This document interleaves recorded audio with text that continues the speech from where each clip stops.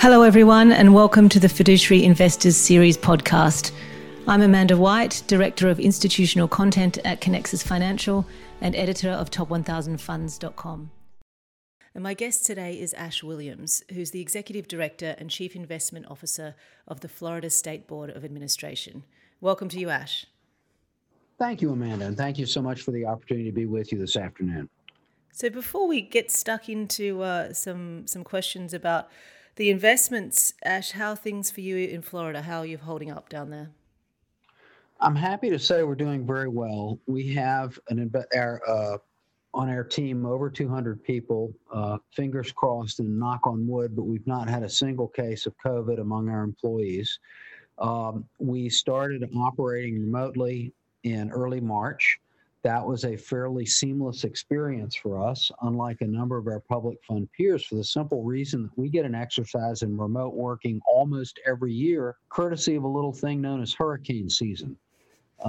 We have very robust systems for business continuity and systems redundancy, so we have the ability to switch our networks to different places if our building is affected by weather or an internal problem specific to the building itself or just about anything else that might interfere. So we were able to make the decision to protect the safety of all of our folks to go remote early on, and we've been operating that way for the better part of 6 months since. That's good news. Yeah, you've certainly been fighting your battles down there, not only what the rest of the world's facing with COVID, but also, as you say, hurricane season. So we'll come to that in a little while. But I just wanted to kind of paint the scene a little bit. You joined Florida State Board of Administration in October 2008, which some might say was a brave move in terms of the timing, at least.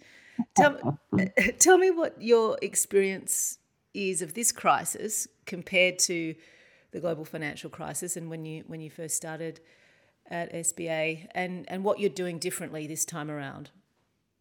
Sure, that's a wonderful contrast to draw, Amanda. I would say that the great financial crisis was really a completely different experience from the standpoint that it was an economic crisis that evolved from excesses in certain sectors and a sort of a systematic misalignment across buyers and sellers of certain assets, primarily real assets. People involved in that chain, real estate industry, the appraisal industry, the lending industry, up to and including the manufacturers, for lack of a better term, of financial instruments. So pooled mortgage security vehicles, whether commercial or retail, CLOs, CDOs, etc. Everybody involved in that process had something to gain by keeping the music playing, to paraphrase the former chief executive of Citigroup. And when it all came tumbling down, it took a long, long time to put things back together and for Humpty to get back on the wall. And if you'll recall, you had devastation simultaneously in the real economy and in the financial economy as reflected by financial markets. That went on for a number of years. Things really began to weaken in 2007, and things didn't really start to firm until several years later. Markets tanked, businesses tanked, real asset values tanked, everything tanked. This time around, you had something different. You didn't have a systemic crisis, you had a global pandemic. So you had a health crisis that physically intervened in economies and caused them to shut down, which in turn caused all sorts of problems in terms of foregone revenues, much less profits, wholesale interruptions of normal processes of consumption and production. And you saw an extraordinarily rapid destruction of value in financial markets and an almost immediate cessation of commercial activity. You saw transportation stop, leisure activities, hospitality activities, everything stopped all at once. So you made a bottom. In looking back on this, you made a bottom in about a month's time, and then started a recovery on the financial market side that has proven to be pretty much of a V. And you're now back scratching against all-time highs in many markets around the world in the financial markets. However, if you look at the underlying real economies, the recovery is not there. You had a partial reopening of various economies around the world, which in turn led to uh, renewed outbreaks of contagion and caused things to close down again. So, in this country, for example, we've seen several iterations of fiscal policy designed to replace lost wages, to bar landlords from evicting tenants who are behind in their rents, and to create various other forms of short-term financial support. But the actual unemployment has remained very, very high, equal to roughly where we were at the bottom of the great financial crisis. So, to me, there's a bit of a disconnect in financial markets, and you can illustrate it with a few extreme moves. I mean, you can look at something like Tesla, which has moved up very, very dramatically lately, and say, gee, how can this thing be selling at the multiple that it is selling at relative to something like General Motors? If you look at the last quarter sales at Tesla, every dollar of earnings was valued at $73 by the global equity market. Looking at General Motors as a contrast, that multiple is $2.50. One of them sold a lot of cars all over the world, 3 million to be specific in GM's case, and Tesla only sold 360,000. So you can look at that as an example of some of the valuations that seem a bit stretched. Look at the narrowness of the tech names that have led the U.S. market recovery and have dominated the global recovery, and sort of ask the question, what's going on here? What's this disconnect? And is there embedded misery in the economy that has not fully shown itself in securities prices? It's an interesting term, in embedded misery. It doesn't paint a very nice picture, but I hear you. And here in Australia, just yesterday, the Treasurer announced our worst GDP figures in 30 years, and now officially in a recession. So, I agree with you. There's this disconnect between what financial markets are doing and what the real economy is doing, and your role as a steward of long-term capital. Obviously, those long-term issues really need to be considered. How do you look at those big thematics in your portfolio, and some of those sort of really destabilizing kind of themes that geopolitical risk, the deglobalization, healthcare, big data, all of these have accelerated during the crisis. How do you think about those big themes in your decision making, and how do you feed that into your overall portfolio allocations? Well, any sort of change, disruption, or dislocation contains two kinds of seeds. It has seeds of threat and loss, and seeds of opportunity and gain. And you have to be aware of the existence of each and try and balance your exposure to the two so that over the long term you survive and prosper. Um, like most large public institutions, we have a substantial amount of our market exposure passively.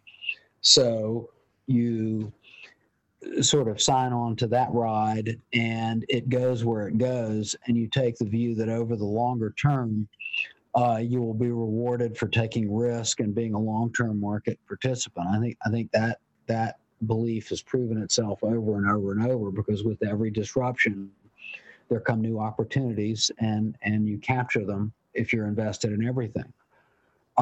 In the shorter term, I think what we've done is mind our positioning in ways that, in the parts of the portfolio that are actively managed, we have successfully had benefit from, for example, tech leadership. In our private equity portfolio, we have overweight to tech and venture there. That's paid us very nicely. We've had certain parts of our real estate book benefit, like healthcare exposures. Um, and other areas where we've seen some short term challenges, it's just too early to say how they'll work out. Probably one of the biggest unknowables at this point is what happens to um, gateway city stabilized office real estate. Think about New York as an example, or any other major city where you've had a disease outbreak, you have had a closure of major office buildings, um, you've had an exodus of people from various cities because if you're in a city, it's usually because of the vibrant cultural and social aspects of the city. But when no one is going outside and museums and theaters and restaurants are essentially closed, if not really closed, then the positive sides of being in a city are gone, and all you're left with is living in a small space at a high price, um, and it's not as fulfilling. So you've seen an explosion all over the country of people who can going to other places to do their jobs virtually. That has led to pretty hot markets in resort areas and second home areas around the country, and it just shows that there's something going on here. A lot of organizations are working remotely, and they're doing pretty well while they're doing it. So what happens from here going forward? How many people come back to a conventional daily presence in an office, particularly if it involves a long commute, etc.? What's going on with that? I think the answer is we don't know yet. It's just too early to say. I do believe that the creative processes of humankind are stimulated by people being together, even more together than a video conference um, can support. And so probably offices do come back. It just remains to be seen how. They'll probably be less dense. There'll be some component of people working remotely.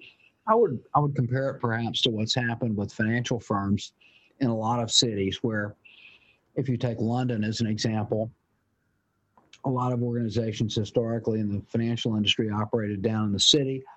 Their whole business was in one place.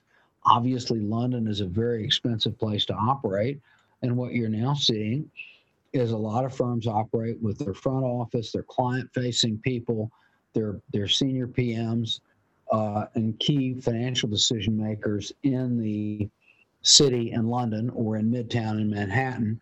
Um, but the middle office and back office might have been moved to an area with lower overhead.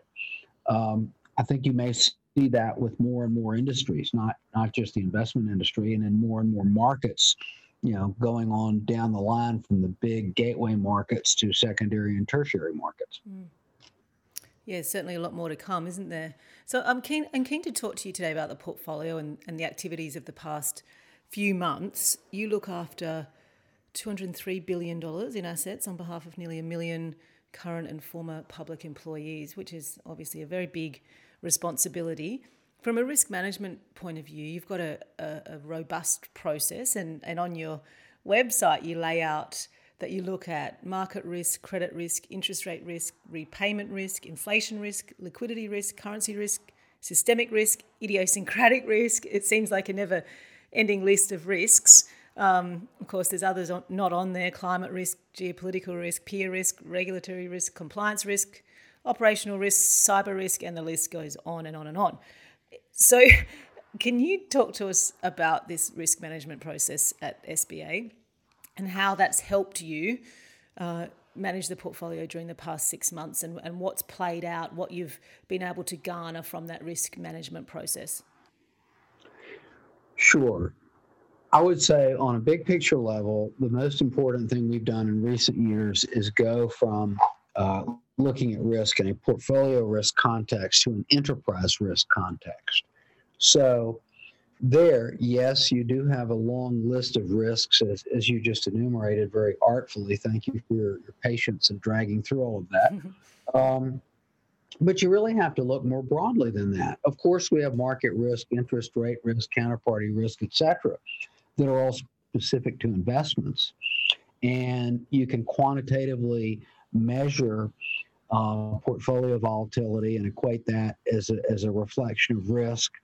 And you can budget for a certain amount of risk in every asset class, roll those up into the risk for the aggregate portfolio, and put boundaries around what is tolerable risk and what is not tolerable risk, and how you, at what point you escalate the scrutiny of a given asset class, or even the total fund if the risk trips whatever the boundary is for escalation, and how you disclose it, how you mitigate it, how you document it, all that sort of thing. That's all great.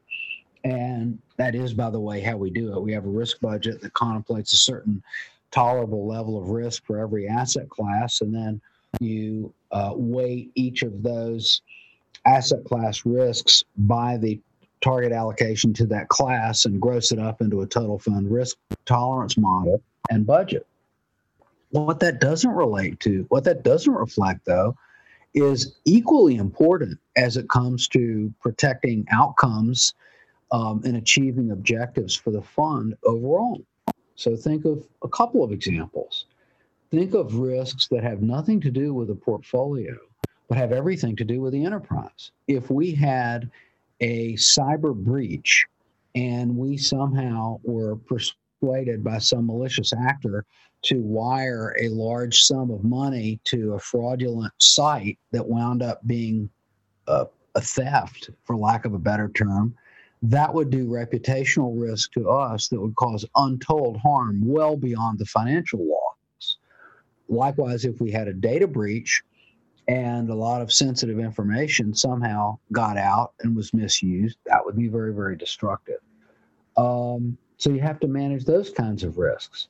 You have counterparty risk, and not just counterparty risk in the context of completing transactions, but if you're involved with an investment manager as an investment partner that turns out to have been involved in some inappropriate activity, or heaven forbid, there's some sort of fraud or anything of that nature, that will splash back on you in a very, very negative way. Lastly, and I would say the biggest risk of all that we face and that all public pension funds face really isn't portfolio risk at all.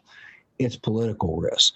Because if you look at the history of pension fund failures around the world, more often than not, the cause has not been a shortfall in investment performance, either long-term or temporary in nature.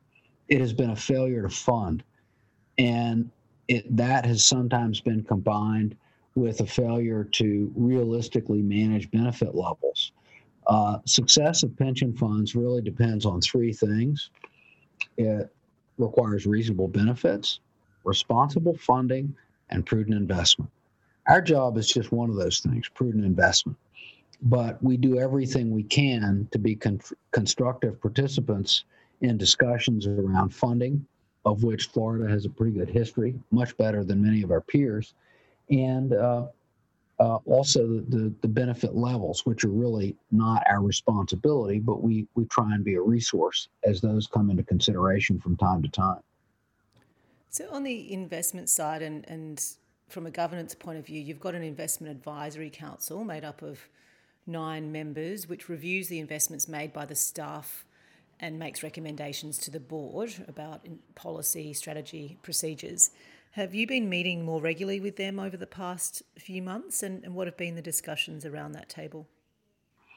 Well, the Investment Advisory Council has been a terrific institution for us because by law, the members of that body are required to have institutional fiduciary experience. And over the years, we have had a number of extraordinarily capable investors on that body, several of whom are billionaires personally and really know what they're talking about when it comes to investments and markets.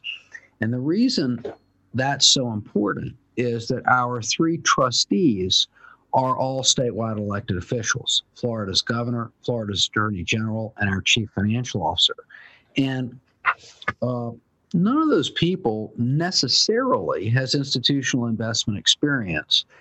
And the way our governance structure works, which is unique and it's been very, very successful, is that the trustees here are not an operating investment committee the way members of a board at some of the other public funds might be. They're a high level policy body. The members, the trustees, the governor, the attorney general, and the CFO, in turn, vote on the nine members of the Investment Advisory Council who are confirmed by the Senate, and their role too is policy, not individual investments. It's just at a policy level, but that's really helpful because when markets are in extremis or there's any sort of dislocation, that causes anxiety, and it is very, very helpful to our trustees to have their IEC members, as we call the Investment Advisory Council members, in a position of knowledgeable, qualified fiduciary oversight.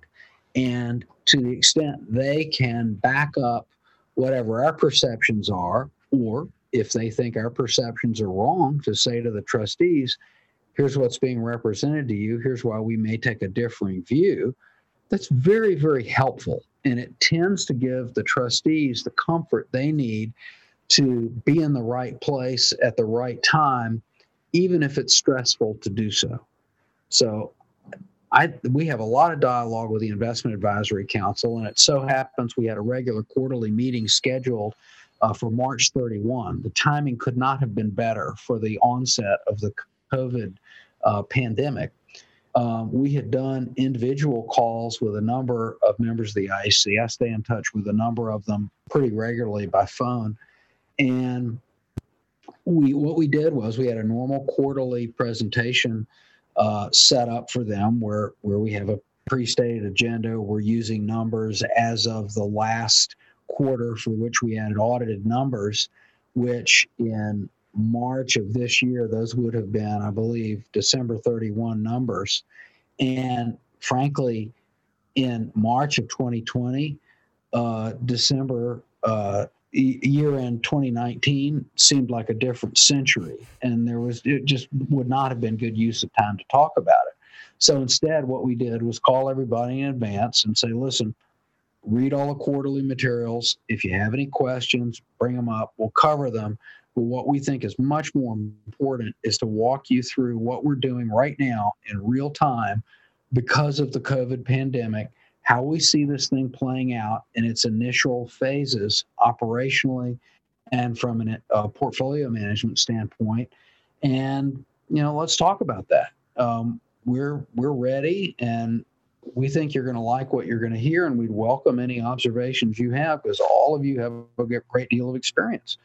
So that's how it went, and we've been conducting our Investment Advisory Council meetings virtually since that time, and it's gone very well. And we continue to have regular contact with the chair and some of the members of the IEC just in the normal course of business. So let's get a bit more specific with regards to the portfolio positions. What's changed in the last few months? What opportunities have you been able to invest in, and what have you sort of occurred in terms of wins and losses? What does the portfolio movement look like? Sure. Well, I'd say for the most part, it really has not changed a great deal on the liquid market side.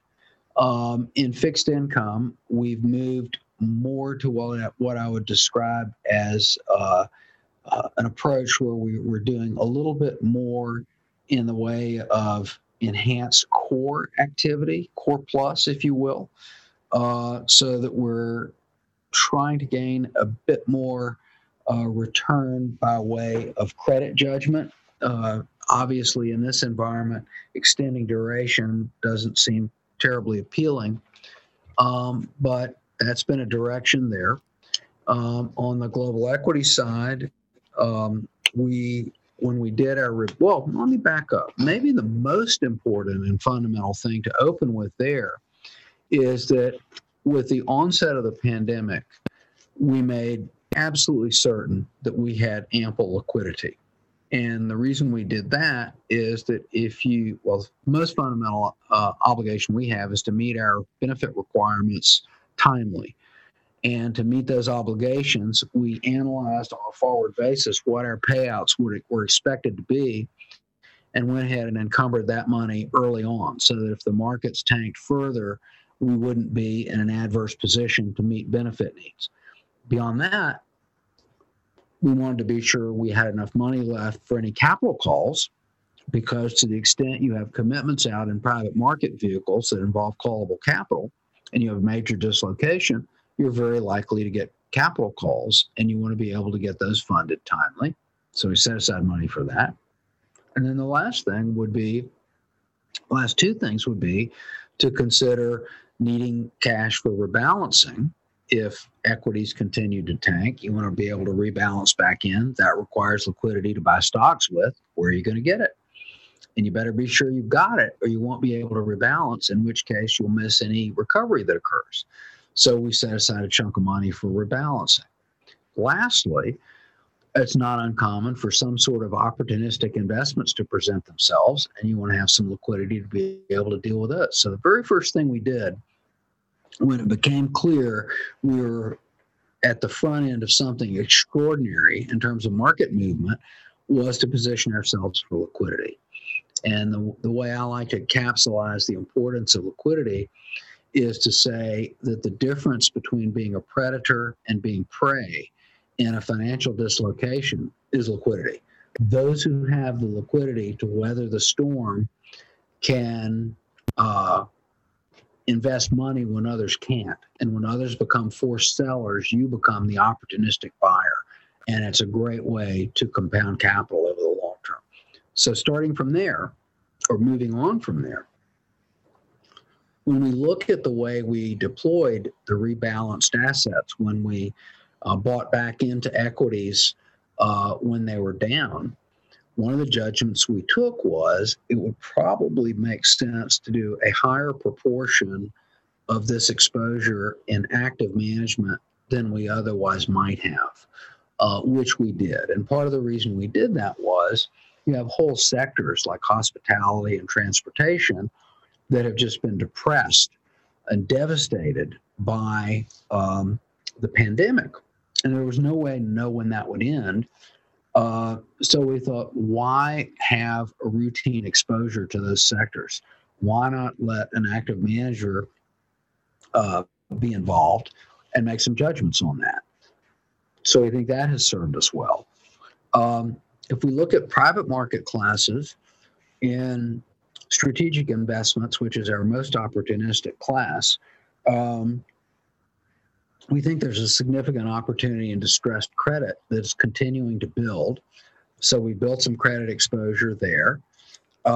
We have continued to prosecute the pipelines that we had in place already for private equity, real estate, and strategic investments. In private equity, we have added exposure to a number of specialty funds in various areas that are particularly well aligned with the opportunity set. A number of these were re-ups with existing funds. I'm not saying we restructured the portfolio. We didn't. We like the overweights and underweights we had before, and they continue to be positive, so we're continuing to maintain them and build them. In real estate, we did one thing that was kind of a joint venture between real estate and strategic investments, which is, you'll remember early on in the pandemic when you were seeing sort of rolling, isolated seizures in various parts of the securities markets around the world. One of the first things that came under stress was publicly traded REITs. And the reason was the REITs had a lot of leverage, and to the extent they could not roll their credit lines, they had problems meeting their obligations. And that became an early source of stress. The Fed eventually came in and backed them up, but it did create a period where there was a real disconnect between the prices of the publicly traded REITs and what some of their underlying assets were worth. So we got with one of our existing REIT partners and put together an initiative in which we helped fund a new vehicle that would very opportunistically go out and take advantage of some of those short-term dislocations in the REIT space. I think that's worked pretty well. In some of the other areas, we have continued growing multifamily exposures in some markets and industrial exposures. We've sold a few assets that had become fairly richly valued and provided opportunities to exit. And as I touched on earlier, I think some areas, obviously retail and office to a lesser degree, have great big question marks on them, and time will tell how those play out. So, in addition to managing pension assets, you also manage the Florida Hurricane Catastrophe Fund. I'm interested. Yes, Interested to kind of touch on that a little bit and sort of from an ideological point of view, how has being at the forefront of extreme weather and managing money for that shaped the way that you think about sustainability issues? Sure. Well, the managing the money of the Hurricane Catastrophe Fund is the least of it. The asset management for the CAT fund, as we call it, is very straightforward because the priorities are safety and liquidity, because you have to assume that in any given year, the entire amount could be called. So you really can't afford to take a lot of long-term illiquidity or volatility risk because you may need the money sooner rather than later. With the CAT fund, we actually do the underwriting and provide a portion of the windstorm catastrophe cover, very much the way reinsurance works, for all of the residential primary insurers in Florida. So that business brings in over $1 billion in premium. Our maximum liabilities are $17 billion. They're capped by statute. And we set the premium every year for every market in Florida by zip code. So we're actually underwriting the underlying risks and understanding it. And to your point about extreme weather, you couldn't be more right. Now, that's the downside of it. We do seem to be in a period where we're seeing storms and weather events around the world with greater ferocity and at greater frequency. At the same time, structures have improved. Their resilience is superior, substantially superior to what it was pre-Hurricane Andrew, which was the mega storm down in southeast Florida that led to the creation of the Hurricane Catastrophe Fund in the wake of the private reinsurance industry simply pulling capital out of the Florida market in 1992 and 3 in the wake of Hurricane Andrew.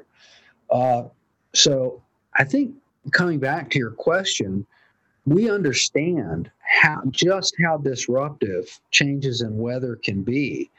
And that is part of the thinking that goes into how we integrate ESG into our investment processes and our risk assessment. And really, it's as simple as going back to traditional Graham and Dodd investment analysis, where you look at the durability of the resource flows that are needed to create a good or service, labor, expertise, materials, how you manage the organization, what's the governance of the organization, and how good is it so that you can keep the organization together, keep growing, keep learning, scale it up to the extent your good or service that you're making is successful and well received in the marketplace, then you need to make more of it, but you need to do it consistently at an appropriate quality level. And to the extent the need set that motivates your consumer to buy your good or service, to the extent that need set changes, then you need to evolve swiftly and efficiently to adjust to that change in your market base. And lastly, you need to do all those things in a way that there's a positive spread between your production costs and your selling costs, inclusive of distribution. It's called profit margin. So really, in our view, ESG has always been there as part of the analysis. It's just a question of it being called out and labeled separately. And I guess for the Florida State Board, the part of ESG that we have the longest and deepest involvement in is the G, governance. Florida State Board was one of the founding members of the Council of Institutional Investors, the largest corporate governance organization in the world, and arguably the most influential. A number of us here have been board members or board chairs. I'm chairman of the board of CII currently, and I chaired the executive committee of the CII back when I was at the state board in the early 90s. So we're very involved in corporate governance. We vote shares all over the world. We do it on a policy-driven basis. The Investment Advisory Council that we spoke of earlier reviews our corporate governance guidelines every year and makes a recommendation to the trustees. The trustees approve them too, and then we exercise proxies around the world consistent with those policies. It's worked very well, and it's helped us have a very effective activist investing program as well. So I think ESG relates well to a fundamental investing approach, and I think more and more people realize that if you can't take care of your people, take care of your customers, take care of your supply chain, protect the integrity of your reputation and your credibility in the marketplace, your customers can vote with their feet. More often than not, there's more than one supplier of whatever it is a business is offering to the world. And particularly younger people these days seem to really like the idea of aligning their consumption activity with companies that they believe has some alignment of values with their own and is willing to do good things in the world. And the idea of doing well by doing good has never been more valid than it is now. So, Ash, prior to your time leading the Florida State Board of Administration, you spent many years in funds management, including leading Schroders in New York. I'm interested in your kind of reflections of the asset management industry and the evolution in the last 10 years, maybe where it's going to go in the future, and what you think needs to change, in particular, what needs to change in the way asset owners and asset managers work together. Sure. Well, I think there's several things that are at play here.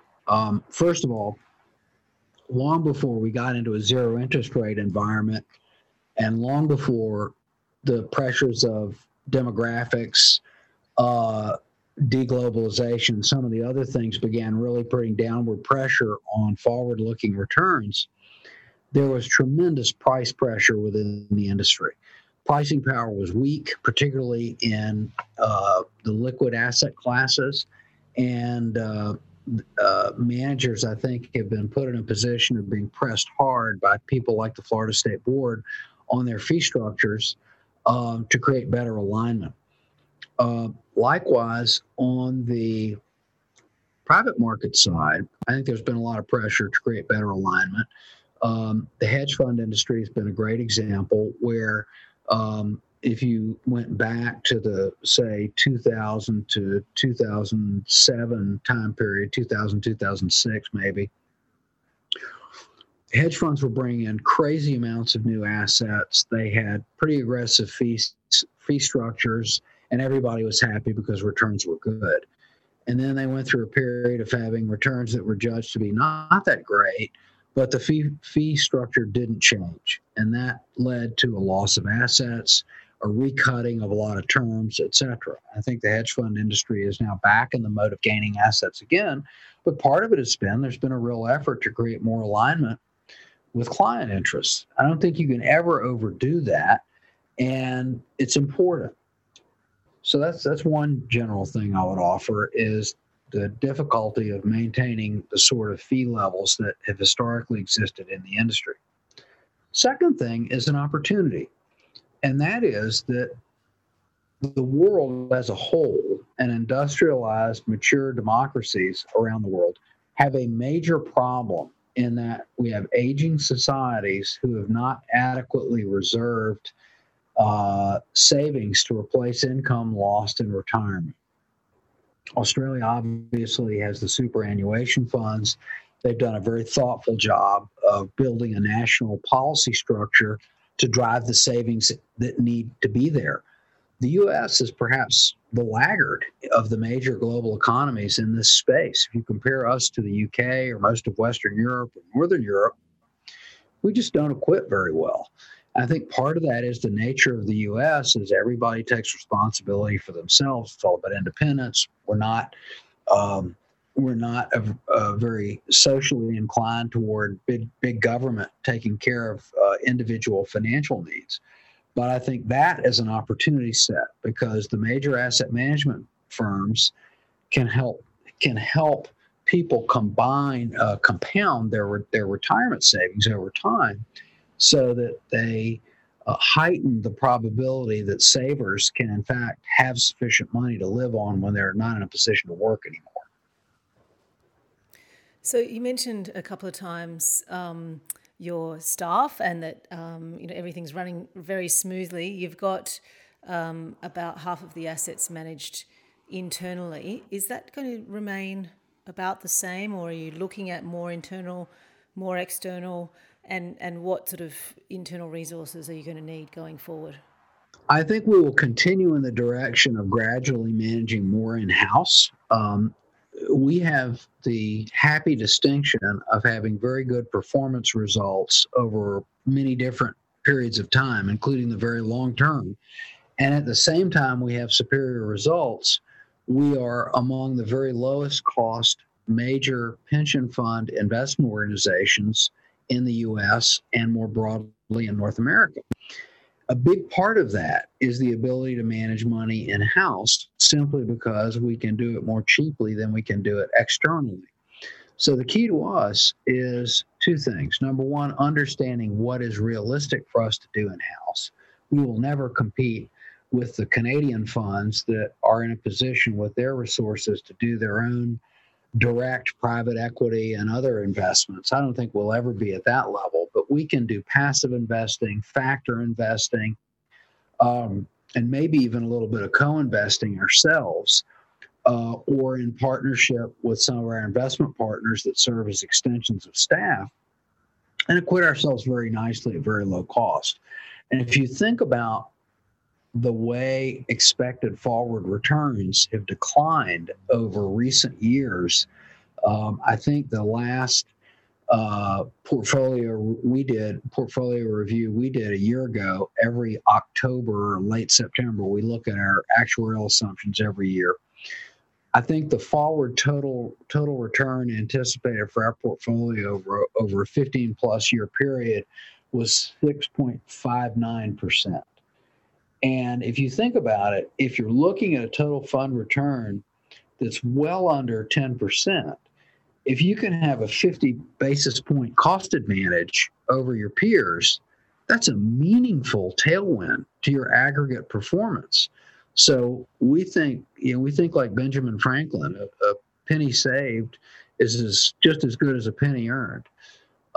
So to the extent we can be a low-cost operator by managing more money in-house, we will. You ask the question, what do we need to do that? The first thing we need is the human capital and the talent to do it prudently. That we have, and I'm pleased to say that we completely redid our compensation scheme about 5 years ago in a way that creates excellent alignment between our professional team, our beneficiaries, and the other stakeholders, including our trustees and Florida taxpayers. So we're good on the talent side. And then beyond that, you need the systems to execute prudently and to manage risk prudently. I think we're doing very well there, and we're coming further and further up the curve in terms of automating a lot of those systems and having them be very, very efficient. And you got to be partnered with the right folks to make it all come together. And the partnerships have to be structured in a way that everybody understands what is expected of them and why they will benefit from fulfilling their part of the overall enterprise. And together, all of us will grow and prosper. That's the idea. I think mutual prosperity is the adhesive that holds together the best of investment relationships and helps the investor and the manager grow together to be of meaningful size to each other over time. Absolutely. Ash, we've covered a lot of ground today, and you've been extremely generous with sharing your story. Thank you very much. It's been an absolute pleasure to speak with you. Thank you for your time, and please stay safe. Thank you, Amanda. You too. Take care. And thanks again for the opportunity. Bye-bye. Bye-bye.